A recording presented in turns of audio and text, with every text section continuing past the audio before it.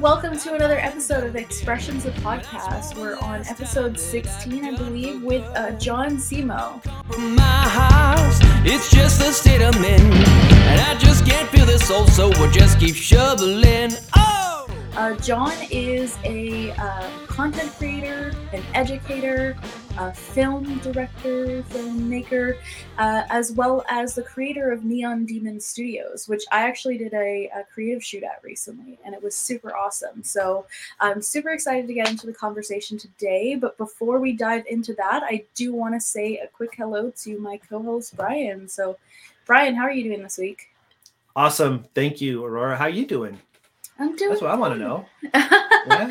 I'm doing good. It's been a busy week. You know, some stressful situations, but aside from that, like I'm super pumped to get into this discussion. So. Life is happening again. Yeah. It's happening again. Things are going on, and it's just craziness. I was talking to you, Aurora, before John came in, about how the world is changing and how the stresses are just changing all the time. And I'm sure that's something we'll get into in the conversation.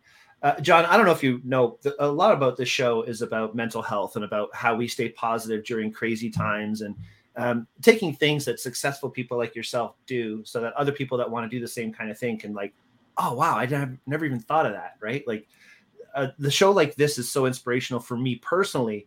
And I always feel great the day after we do these shows because I pick up these little things that help me deal with the stresses, because there are a lot of them. And I'm really looking forward to talking to you. I was checking out your Instagram page, and there's a couple of the posts that you had on there that just instantly caught my eye. And it makes sense that your studio is named Neon Demon because the lighting that you have and the way you use light is so creative.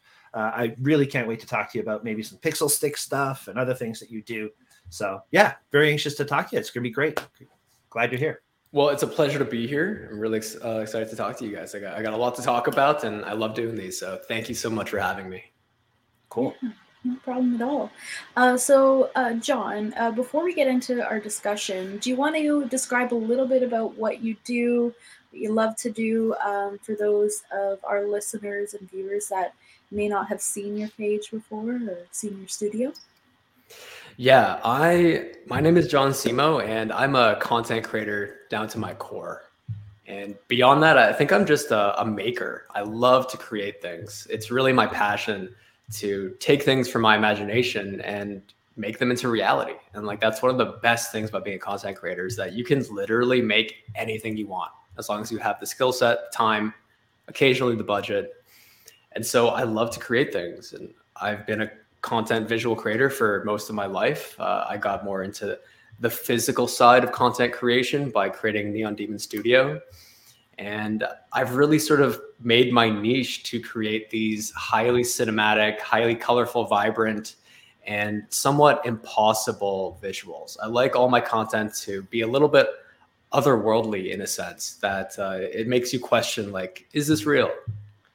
And it's really been an honor to play. And that's the best part of my job, is that every single day, every single time I get to create something, I'm playing.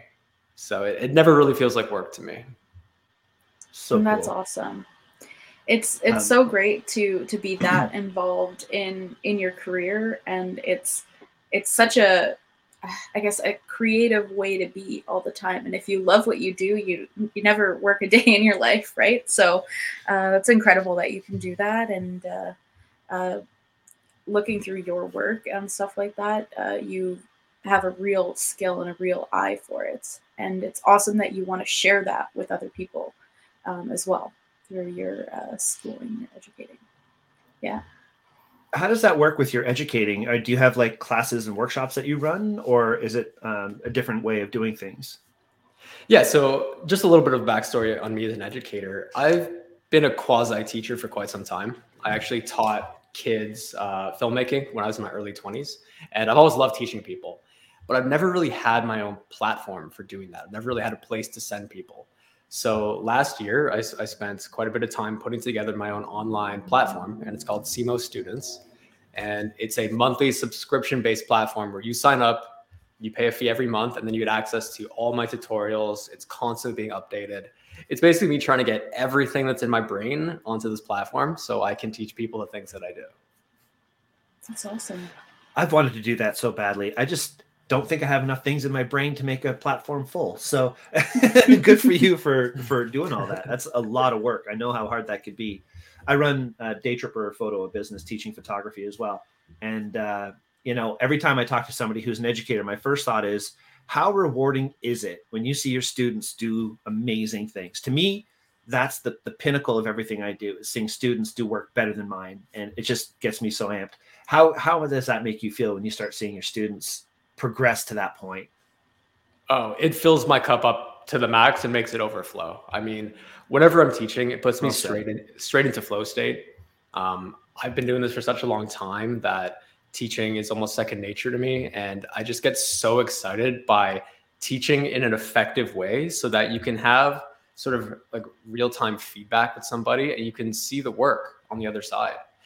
There's so much content available to learn from on the internet, but a lot of it feels sort of one-sided, where you don't have that mentorship feeling. You're watching tutorials on YouTube, but it's really difficult to truly connect with the person who's teaching you. And I think teaching really is a two-way street, because you have to get feedback, you have to get criticism, you have to ask questions.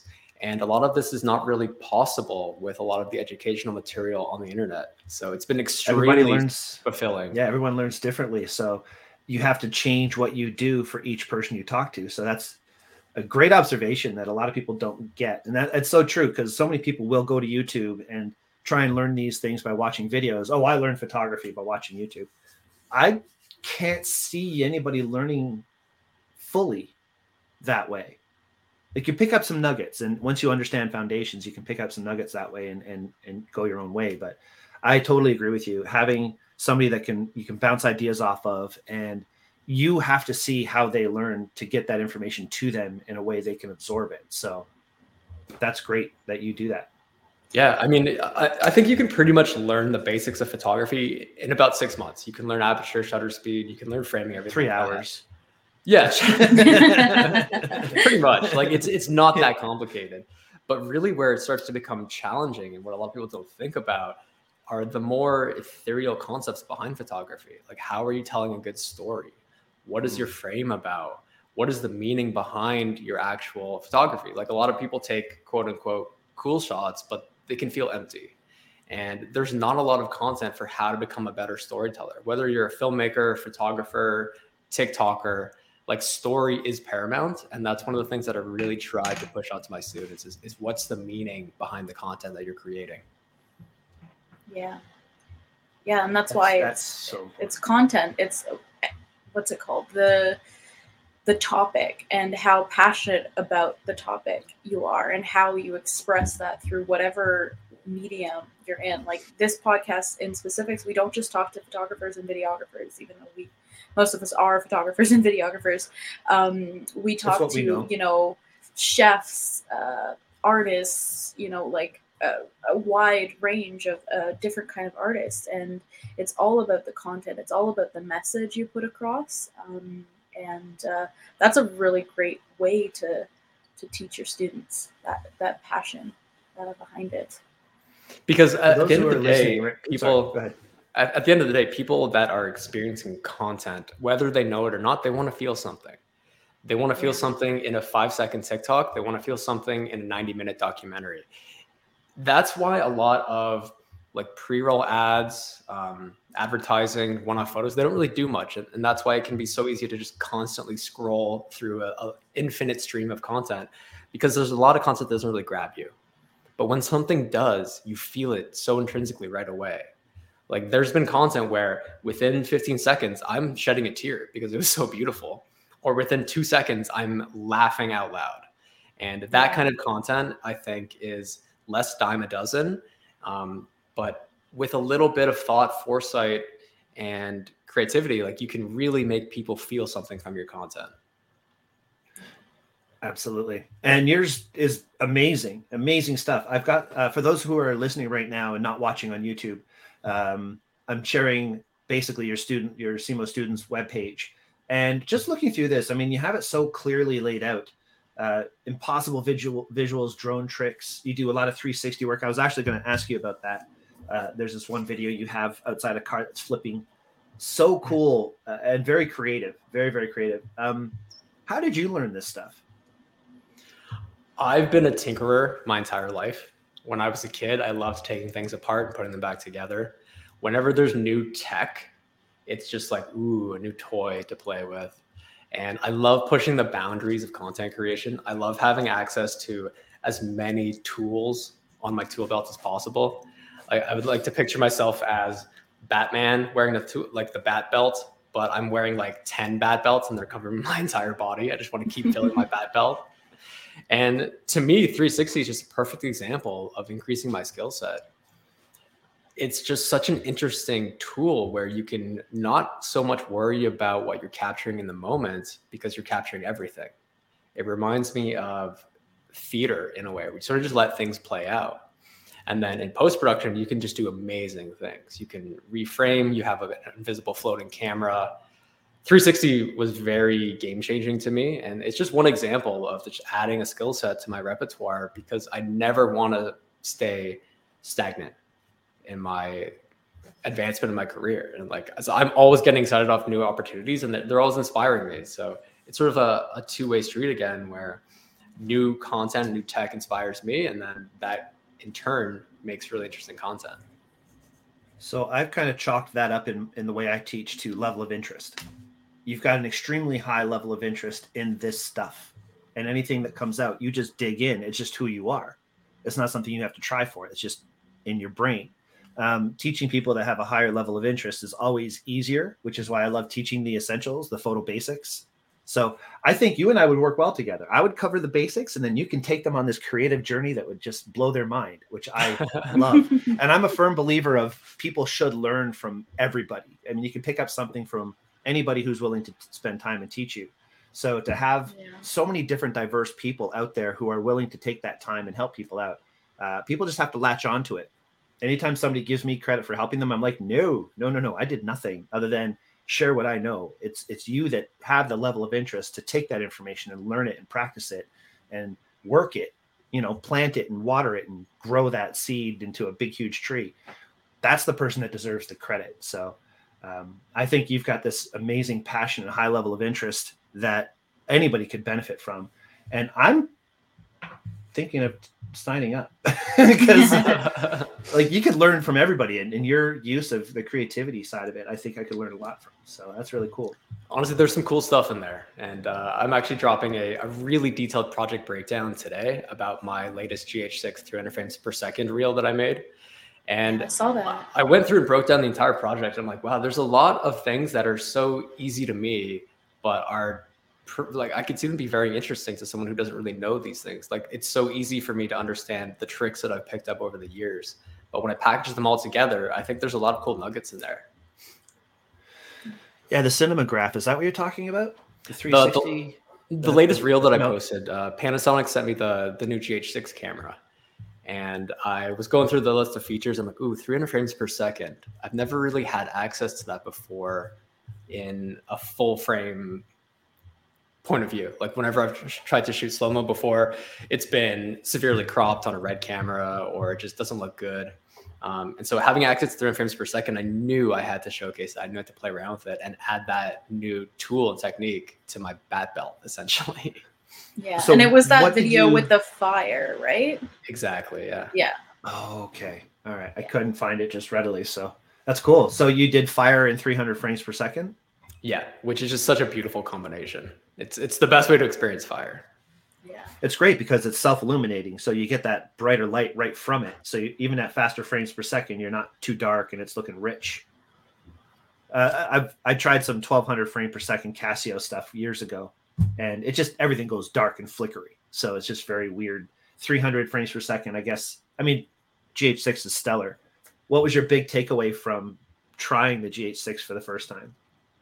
I've been a big fan of Panasonic for a long time, but I've never really been a big fan of Micro Four Thirds sensors, especially being a big proponent of like full frame or APS-C or 35 millimeter film. I always found that it was just lacking in both depth and just like that magic of full frame.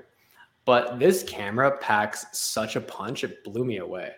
The fact that it has so much crammed into a little teeny camera body, I think it's gonna be my go-to for travel because I have a big honkin' Panasonic S1H, and that's a heavy boy. Saw that in your photos. But if I could have a camera that weighs 1/4 of the S1H and does pretty much everything it can do, plus a little bit more, that's 100% going in my pack. I've noticed Panasonic's always a couple years ahead of everybody. They put like everything out first. They were the first to have the post focus feature, the 4K photo, all those little benefits that they have. It's really cool to see what they do, and then everybody kind of takes tech from them, it seems, and they come. My very first film camera, like a digital film camera, was the Panasonic DVX 100B, which was the first 3-chip camera that could do 24p. Wow. And that blew my mind because before that, it was always 30 frames per second interlaced video, and I hated it. I thought it looked like television. But this camera added progressive scan and 24 frames per second. So I'm like, wow, now I have what the big boys in Hollywood have for a fraction of the price. This is a game changer for me. Amazing. Yeah. I do like Panasonic. It's good stuff. And I agree with you about the 4/3 sensor. But this isn't a photography show, so I have to remember I can't get too photo geeky. Yeah, it's very go down the rabbit hole easily. Very easy. I want to know about, like, what was your first experience into video? Because you said you're a tinkerer. You said that you're like super into taking things apart, getting to know things, and that kind of thing. So, what was that first experience like for you? And when did you kind of like say that, yeah, this is what I want to do. This is what I want to, with content creation, this is what I want to keep doing and showing, teaching people how to do. I was actually very, very young. And in fact, it's one of my first memories as a human being. Wow. My dad had a video camera, just a really basic Sony video camera from the early 90s.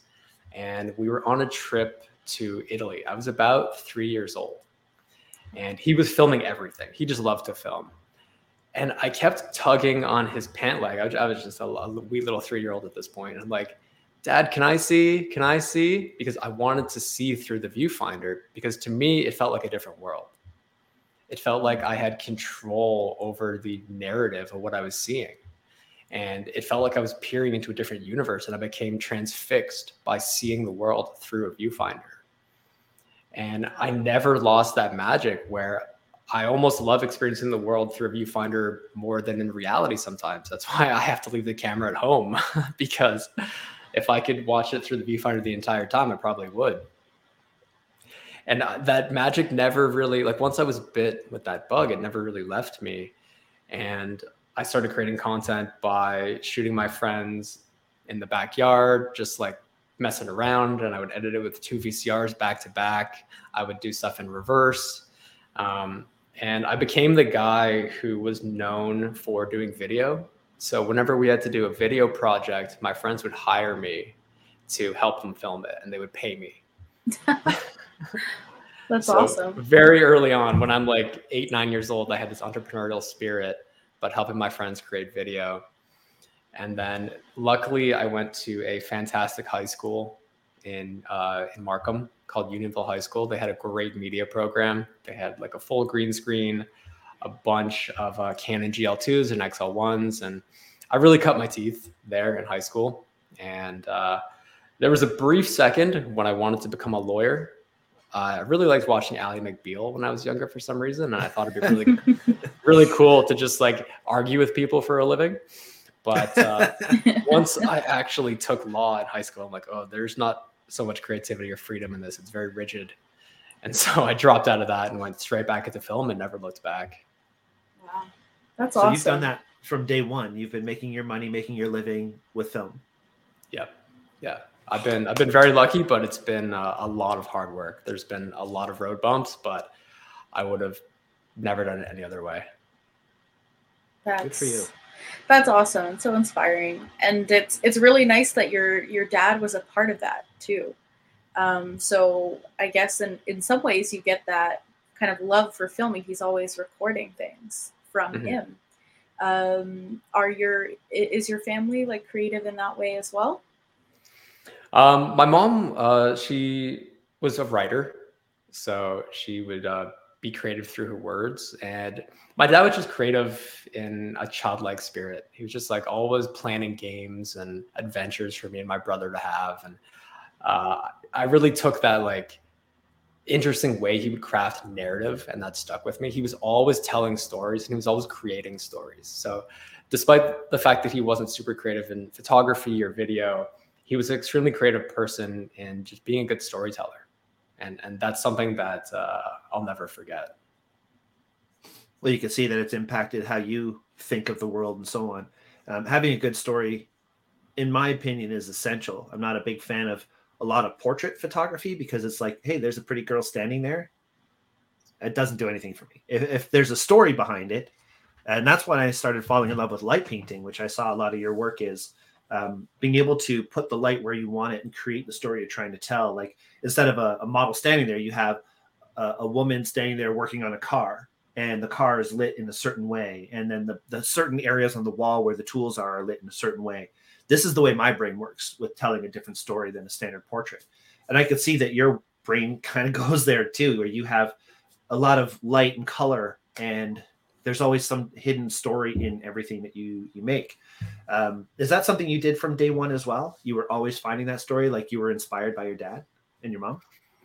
I was also a huge cinephile from a very early age. I was just consuming so much content, like movie after movie after movie.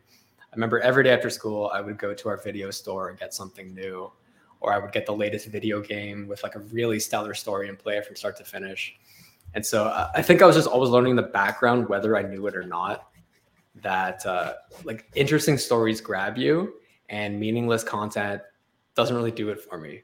So I can't really picture a way where I'm not injecting some sort of emotion into my content, because then it wouldn't really be me or my content anymore. Well, that's why you have as many followers as you do. It connects with people, you know, it makes a big difference when you can connect with people in a way with a story than just something superficial, for sure. Now, I noticed on your Instagram page, all of your images, you have your titles on them and everything. When did that start for you with the branding of what you do? That started pretty much in tandem with Simo students when I wanted to really have an obvious brand about what I'm doing. And I wanted to take sort of that YouTube approach and bring it into Instagram, where there's a lot of power behind the thumbnail. And despite just seeing that for the first time, if somebody ever sends your content to a friend, it's getting sent and you're seeing that thumbnail. So I wanted to pretty much guarantee a click by people by making a really engaging first sight about what I'm creating. So without a doubt, you can look at my content now and be like, okay, this is what I could expect. Mm-hmm. I think that's something, Aurora, we can learn from with our Instagram. Yeah. You know, we at the beginning of when we started doing the show, we thought, you know, we'd have the photos of the guests in the little square, kind of like the Brady Bunch kind of photos. And then as things go on, we're starting to realize that it doesn't really tell what the shows are about by just posting that. You know, you can see who the person is, but you can't tell what the show is about. So it's a great way to clean up your feed and to give people a very clear idea of what they can expect. And I think we're going to learn from you on this one. Right. I mean, in this day and age, we all have such short attention spans that anything I can do to sort of trick you into watching my content, I'll try it. Yeah, because there's so much out there. You have to stand out for sure. Very cool. That's awesome. Yeah, the text, and then also I've noticed on Instagram the amount of views that you get when you post a reel versus just like a regular photo. It's incredible. Like the amount of like how much different things are with that. And whether people like it or not, Instagram is now a video sharing app. Yeah. And so video is king on that platform. I think a lot of people are upset by that, but I think it's been a good push for photographers and content creators alike to really expand their skill set. Yeah. Because brands and clients are no longer looking for straight shot creators that can just do one thing. They're really wanting that content creator that can do more and tell a story through unique methods. And so I think it's a disservice to not understand at least a little bit of photography as a filmmaker and vice versa, understanding a little bit of video as a photographer. Yeah. Good point. Yeah, definitely. It's a full package. Yeah, that's awesome. Well, one thing it goes back. Sorry, Yeah, go Aurora. ahead. It goes back to what you said about as many tools as possible. Having that belt, you know, you should always have.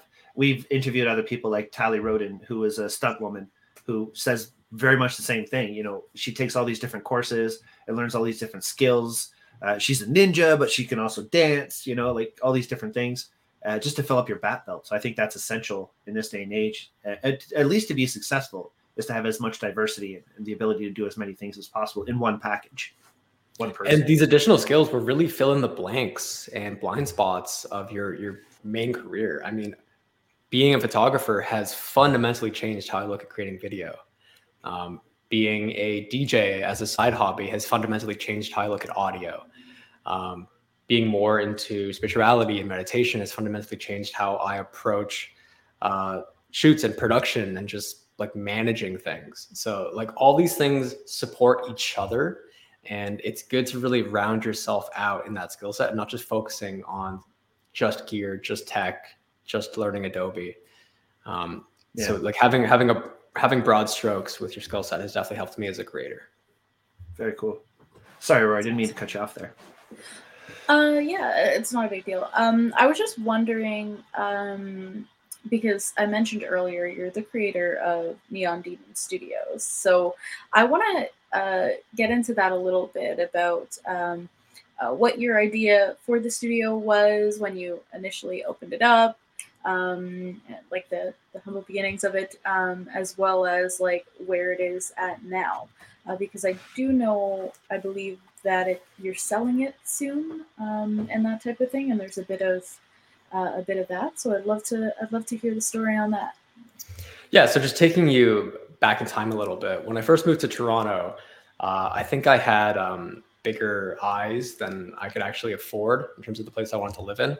And so my friend and I, we got a loft that was a little bit too expensive, but it was a beautiful loft. And so we quickly found that we really couldn't afford rent. So we started finding ways to make additional money. And so we rented it out as a photography studio. And I quickly learned that this is a great way to live in an amazing place, make money passively in the background, and learn more about photography and being a business owner. So I'd been running a studio for about 7 years prior to opening Neon Demon. And like many things in my life, I can start to get a little bit bored if I'm doing the same thing for too long. So being a studio owner didn't really satisfy that itch anymore. And I wanted to create something that was brand new. And I'd been starting to collect neon just randomly. I went to a garage sale once. I saw this beautiful, beautiful sign that said film cameras. It was a neon sign from the 1930s. And I was blown away that neon is such old technology, despite the fact that it still feels like it's from the future. And it's the only source of light that can really tell a story. And that really resonated with me because, I mean, I love light, I love color, and I love storytelling. So it's everything sort of in one package for me. So I started collecting more and more neon. And I still had my photography studio at the time. And so it went from 1 sign to 3 signs to 5 signs. And I thought to myself, like, my bedroom started to look a little bit like the Las Vegas Strip. I don't know what I'm doing here. But everybody that comes through is in love with the neon. It's the most photographed thing in my studio by far. And so I kept going down that rabbit hole and I kept collecting. And I thought I should probably get a storage unit for all this neon sign because it's clearly a passion of mine. I'm going to keep collecting. But then I had the idea to, instead of get a storage unit, why don't I just get another space and be able to share my neon collection with the world? So I found a studio in Toronto's East End. And my collection quickly grew from 5 signs to 15 to 45. Wow. Holy jeez. The span of about 6 months, I went crazy just finding signs at junkyards, at estate sales, on eBay, through Craigslist, literally walking into businesses saying, "Are you done with this neon sign? Can I purchase it from you?" And I assembled it in a really meaningful way in this space where it wasn't just a bunch of neon hanging on the wall. I actually thought about the story. I thought about color combination. I thought about creating scenes that I myself would want to shoot in because I knew that if I made it the way that I wanted to make it, it would resonate with others because I was just so passionate about it. So it wasn't just neon hanging in a space. It was creating a scene. It was creating a feeling. That's why there's all these different pockets in the studio that are reminiscent of like an outdoor phone booth scene in New York, or like a gritty Neo Tokyo bathroom.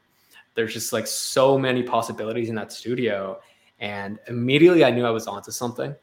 This was about 4 years ago, before neon really blew up.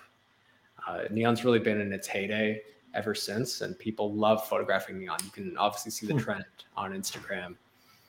But that to me was the very obvious evolution of being a business owner and a photography studio owner, because it wasn't just a boring loft studio with good light. It was something that I had made from scratch, from my imagination, and I was in love with it. And so the fact that I could share it with the world really, really made me happy. So it's been open for 4 years now. It's gone through many evolutions. I've completely dismantled it all the way to scratch and rebuilt it and created new scenes so that I stay interested with it. And at this point, I think it's ready for the next evolution. So sort of whether I knew it or not, I was creating the unofficial Neon Museum of Toronto, because a lot of my neon signs are heritage signs from Toronto, from the GTA, and I have one of the biggest collections in North America. Very cool. I've been chatting with the city of Toronto, and we are working on a partnership for them to potentially take it over. So I'm not trying to end Neon Demon. I'm not trying to collapse it or sell it. I'm trying to evolve it and make it something more than it is, because I've always wanted to have it be a sort of launching pad for the next generation of creators. I would love to have students come in and not only learn about photography, but learn about the history of neon. And if they can learn something while doing something fun and take an epic selfie, like that makes me really happy. But as a single human being, it's been extremely challenging to do this all by myself. No doubt. So I'm trying to micromanage less. I'm trying to be supported by people who know much more than me in their respective field. And the only way forward is now through collaboration. And so that is the next phase of Neon Demon. That's awesome. That is so cool. And it's really neat to hear the background of that, because one of the reasons why I really wanted to go to Neon Demon was me and my friends, some of my girlfriends a few years back, we decided we wanted to go to Las Vegas. And one of the biggest regrets of that trip was not going to the neon graveyard in Vegas, of all the old neon signs, either at night or during the day. Either way, it would be incredibly cool. So when we found your studio online with the neon, we're like, my one photographer friend who also went with me to Vegas, we're like, we have to shoot there because we missed out on it in Vegas. So this is our kind of way of doing something similar. And it's so incredible that you're kind of transitioning into a similar kind of thing with the city of Toronto, you said? That's right. Yeah, which is super cool. I think that's absolutely amazing. And I had such a great experience working there. We had a lot of fun. One of our friends dressed up in all this holographic, shiny material kind of clothes, and we got a couple good pictures of each other as well. And it was just an incredible experience. The two guys that we spoke with, Clive, I think, we spoke over the phone, and his intern, the younger gentleman that let us into the studio, all incredibly amazing service, just generally an awesome time. One comment that I had about that was on your scenes. You set out to make specific scenes, and there's so many different looks in that studio, with like the walls of the TV, the telephone booth, the space gate, the vending machines, the couch with all the lights around it, the giant Lucky sign with the fence, and there's just so many different looks in the studio that in the pictures and in the video, it seems so much bigger and so much of an expansive space than it actually is, because there are so many scenes, there are so many landscapes in the actual studio that me and my friend are like, oh, we have 2 hours. How are we going to travel from here to here to here to here? But it was just set up so perfectly. We just went across and around the whole thing, and took several looks, several different poses in several different scenes, and just had an incredible time the whole time. It went so smoothly, and we had such a fun time. So thank you for creating such a amazing space. Well, that makes me extremely happy to hear. So thank I'm so glad you could see it. And you're certainly not the first person to say that it feels bigger than it actually is. And that was a very purposeful thing I set out to do, because I only had 1,200 square feet of space. It's just like a big box of a room. And I'm like, how am I going to make this feel like it's a whole bunch of different rooms? But literally you're just like pivoting your camera and you have a whole different scene from left to right. So it was a lot of creative problem solving and thinking. And it was like playing this gigantic game of 3D Tetris with very fragile neon. But I think it does have a very cohesive feeling to it, despite having a whole bunch of different signs from different eras and different props. But they're just like, in my opinion, infinite potential in there for content creation, especially with the iPad. I'm not sure if you played around with that. Yes. But I have everything rigged up on remote switches. So with a master control iPad, you can turn every single sign on and off individually to create your own custom scene. Yeah. So well done. Yeah, he mentioned that you can like do like different colors, like if you only wanted the red or whatever it may be. We didn't experiment with that too much, but we got a chance to play around with it a little bit, and yeah, it was just so fun, so cool. I was just sharing your page there, and I'm scrolling through the photos, and lo and behold, there's Peter McKinnon hanging out in your studio. That's pretty cool. Yeah, he came by a couple of years ago, and he was blown away by it. It was so cool to have him there. He made a little tutorial on low light neon photography, and yeah, we've been friends ever since. He's just such a really great dude. Yeah, he's a great creator for sure. Yeah, definitely. I was as soon as I saw him there, I was like, oh yeah, Pete would love that space. Love that space.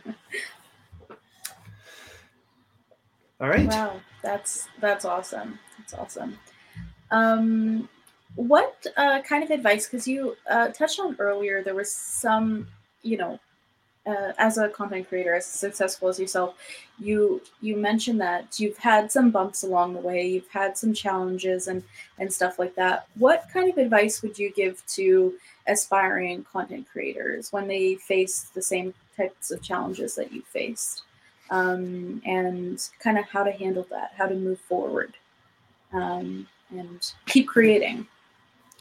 Well, one of the biggest things that I experienced very early on, and also almost every single time I have a new project, is imposter syndrome, like we all do. The brain can be a very cruel mistress when it comes to telling yourself that you are not good enough, even though I think deep down inside you are.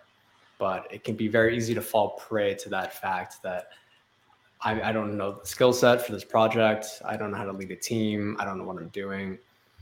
But you have to trust yourself that there's a camera in your hand for a reason. You've put in the hard work and you're constantly bettering yourself. And there's a reason why you got hired for this. Unless you're a grade A liar who could just talk through their teeth, there's a reason why you've been hired or why you're creating. The biggest thing is just to have confidence. And I know that can be very challenging for a lot of young creators, seeing so many other creators out there.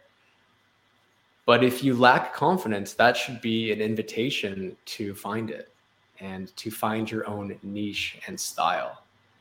I think niching down is an important lesson that all creators have to understand at some point.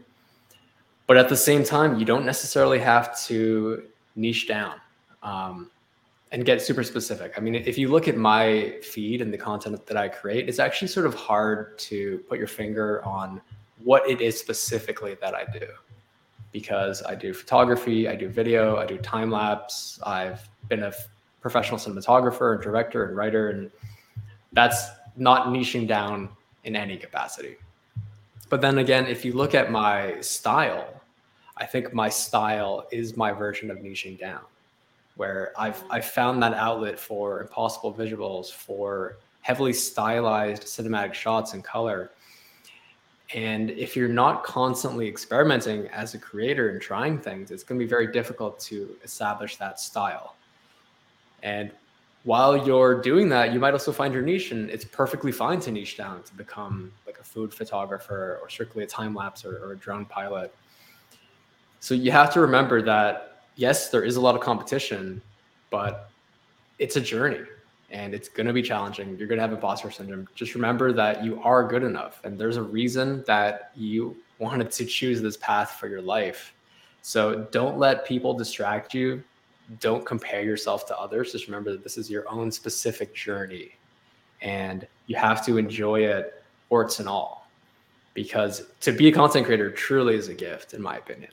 And just remember that everyone from amateurs to professionals like myself, we all experience imposter syndrome. It's just part of the job, and you're going to get through it. Great advice. So many good pieces of advice in there, but Brian and myself and Mark and Ryan have talked about the imposter syndrome multiple times before. Not feeling like your work is good enough to put out there, to share with people, to even put a price tag on it. And it can be a difficult thing to get through and work on, but it's super important that we just need to not compare ourselves to others, compare ourselves to where we've been in the past and how we're growing, is always a great way of thinking of it, for sure. Yeah. Exactly. And it's not just young creators either. It's some old creators too have that issue.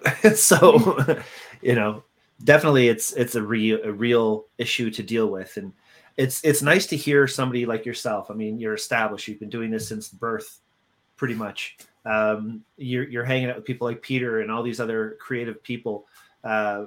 To hear from somebody like yourself that you still have a problem with the imposter syndrome, I think it's important, at least for me to hear, because I'm sitting here looking at your work thinking like, oh man, this guy can do anything.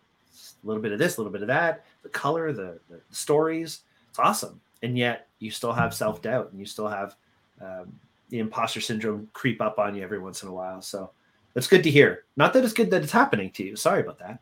But, it's good that it's a human element that everybody goes through, I think that's something I have to remind myself. Yeah, the self-doubt will always be there. It will be there from birth to death. But the thing that changes is how you manage it and how you reframe that narrative in your mind.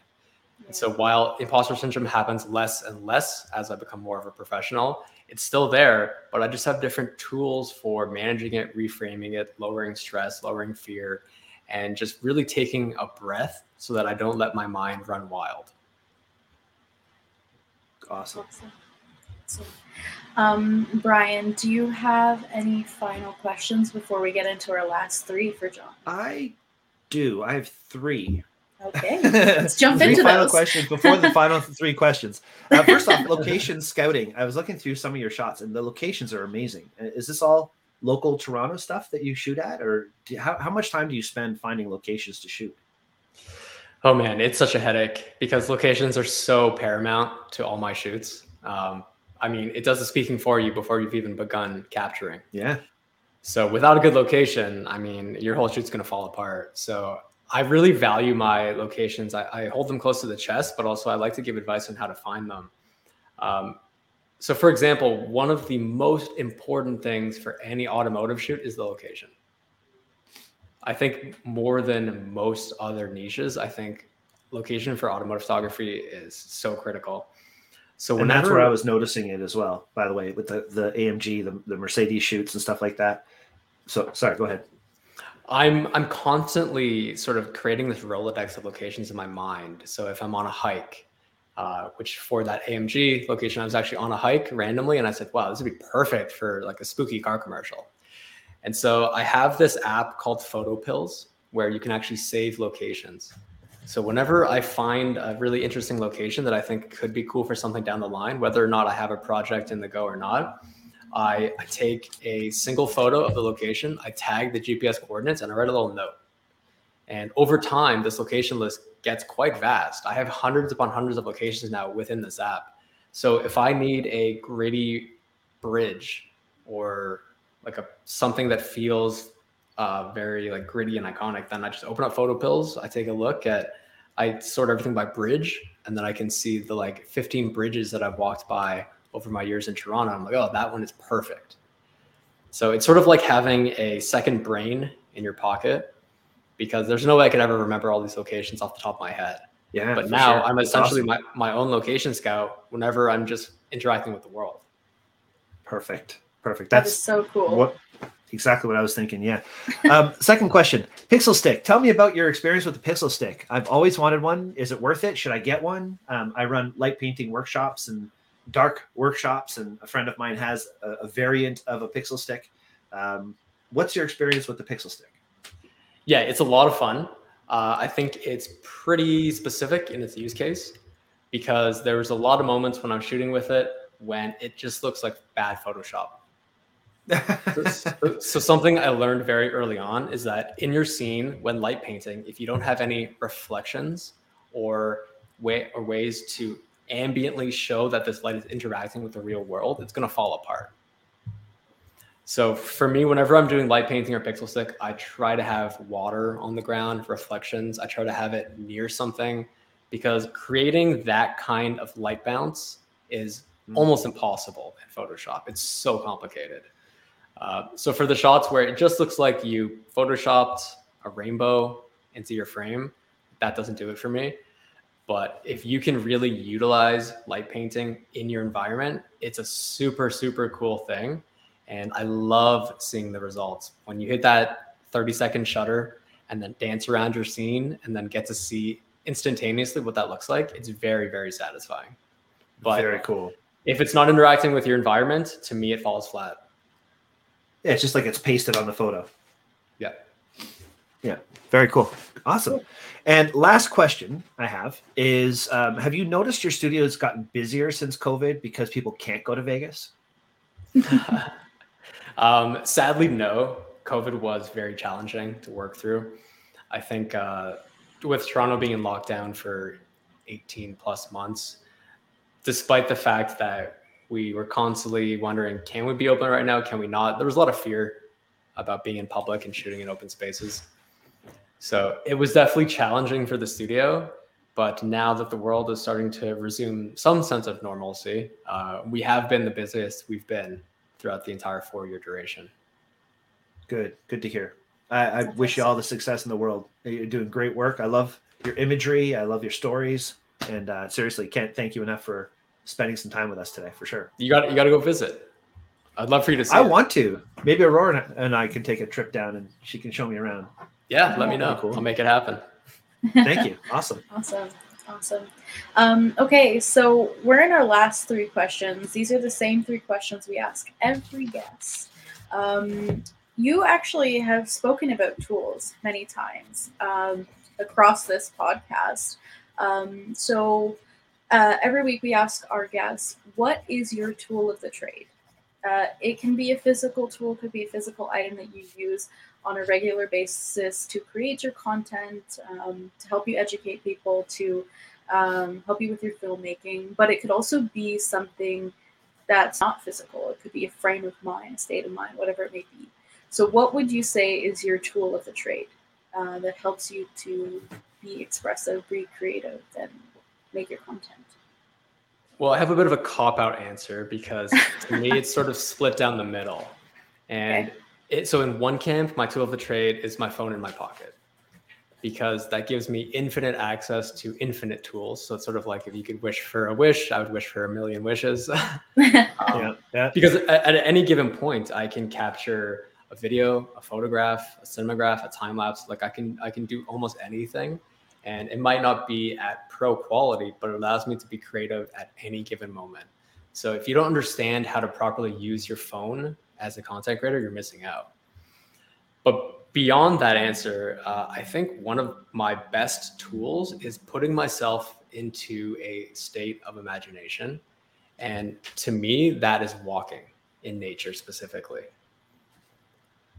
I have been very lucky that my ideas seem to enter my mind seemingly at random from the ether, but the place where they happen almost nonstop is when I'm just walking in nature, not listening to a podcast, not on the phone, not engaging with anything else. I'm just calm. And it allows the mind to do what it does best, which is imagine. So for me, whenever I'm stuck, I go for a walk. Whenever I'm feeling stressed, I go into nature. And that is something that I've also done since birth. My family has been a very big proponent of taking me into the woods, essentially letting me play. And so that's something that I have never stopped doing. And I'm very thankful to now have nature as my backyard, living here in BC.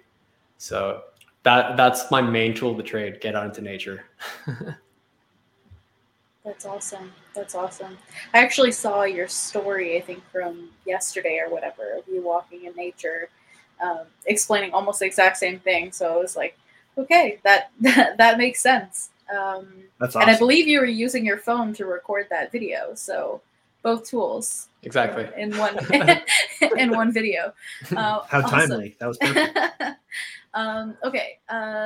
So the next question is, what is your jam? What is your favorite song that kind of gets you going, gets you amped up, helps you to be creative? What is that song that you'll never turn off, you'll always listen to? Oh man, what a question.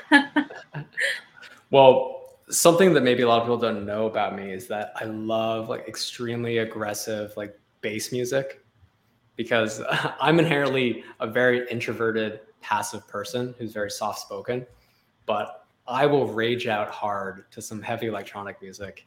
And to me, that just puts me right into flow. It makes me so happy. It gives me shivers even talking about it. And as a DJ, like I DJ on the side, I'm also listening to music and building these playlists in my mind. So yeah, I'd love to do an edit someday to like heavy dubstep. And I think that'd be very fascinating because it's such a dynamic type of music. You can do almost anything with it on the cutting room floor. So yeah, I don't strictly listen to hardcore dubstep, but it does make me very happy. Does a specific song or artist come to mind? Yeah, there's this young kid named Effin, Effin. He's like 19 years old. He's doing some crazy stuff with sound design, and his tracks are very, very heavy. There's a track called Shia LaBeouf. Nice. That's funny. Okay. All right, we'll listen to that. All right. So now to our last question. Every week we ask our guests to issue a challenge to our listeners and viewers to kind of help them be creative and try something new. So what would your challenge to our listeners or viewers be? Yeah, so I thought about this one, and I have a really good one. I've done this many times, and it's very challenging because it really makes you think outside the box. So my challenge to both of you and your viewers is take an out of focus photo. And what I mean by that is that you're purposely either turning focus all the way on your camera, or you're going on your phone, you're hitting focus lock and shifting it all the way out of focus. Because to tell a story with your camera out of focus is difficult. Everything is blurred and smearing together. But if you can tell an out of focus shot, it's going to make you a sharper, no pun intended, storyteller when things are actually in focus. So it takes a little bit of time to think about, like, how am I going to tell a story or take a good photo if it's out of focus? But that simple act of thinking is going to help you think about how to take better photos across the board. That's a great challenge. Awesome. I'm down, really totally down for that. I'm going to try it. You know, it's kind of funny you said that because I was going through some of my photos I took at your studio. It was actually just on Saturday I went to your studio. And one of my favorite shots that I just kind of like just scanning through. See, I haven't done any editing. One of my favorite shots that stood out to me was a shot in the telephone booth. We sprayed a bunch of water on on the telephone booth. And my friend, who's a model, who's the subject of most of our photos, was in the telephone booth. But I, instead of focusing on her, I tried to focus on the water droplets. And I got this really cool, moody photo of, you know, the water droplets, but her in the background, kind of telling this, like, you know, story where she's looking away, looking far off. And yeah, it just had a totally different feel than the ones that I actually had focused on her. So yeah, so you know exactly what I'm talking about then, because it sort of begs the question to make the viewer think a little bit more and look a little bit deeper. Like, what's actually happening in the background? Who is this person? Why can't I quite see them? And it really makes you question the whole frame itself, because it's less black and white. It's less of you, like, as a photographer, yes, it's great to direct your audience to what you want them to see. But at the same time, it's nice to be able to let them play through their visual eyesight as well. Yeah. Well, I'm going to try that some more for sure.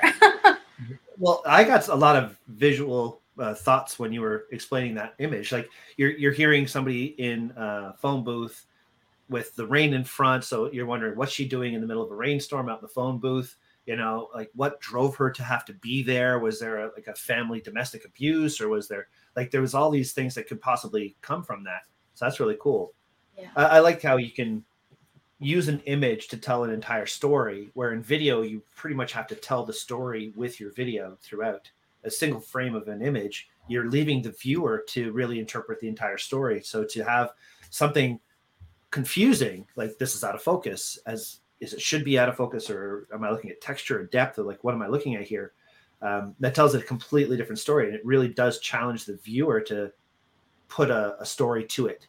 So I'm actually really looking forward to taking that challenge. I'm starting to think of ideas as we go. Amazing. Yeah, I appreciate it, because I think a lot of people think as out of focus shots as mistakes, but they don't have to be. They can tell stories in their own right. Yeah.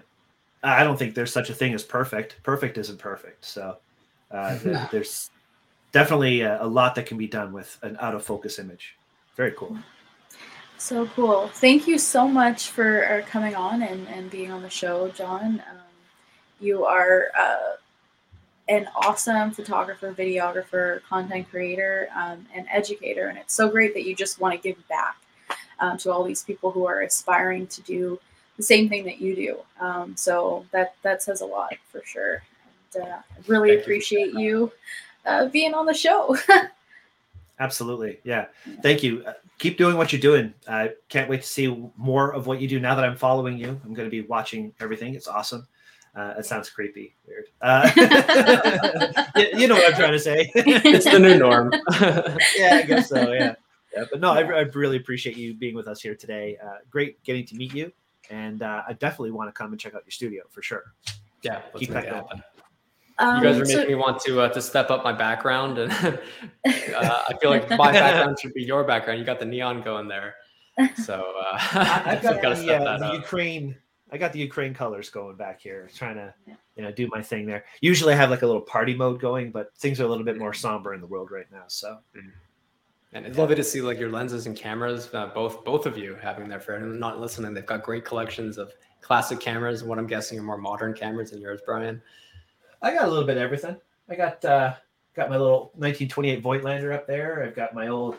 I like Nikon stuff, so something like this makes me happy. An old Nikon film camera. That's a beauty. I don't like shooting film too often, to be honest. I like the esoteric value and the history of photography and what film offers. I'm just not.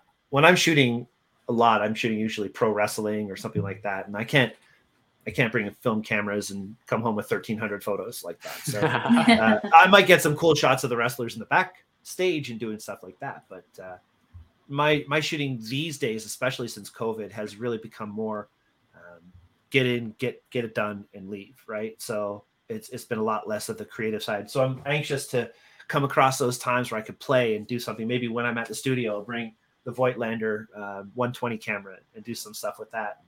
Who knows? Could be fun. Yeah, that sounds great. Awesome. So John, where can people follow you, find your classes, that kind of thing? You can follow me across the board. It's John Simo. That's Simo is the last name.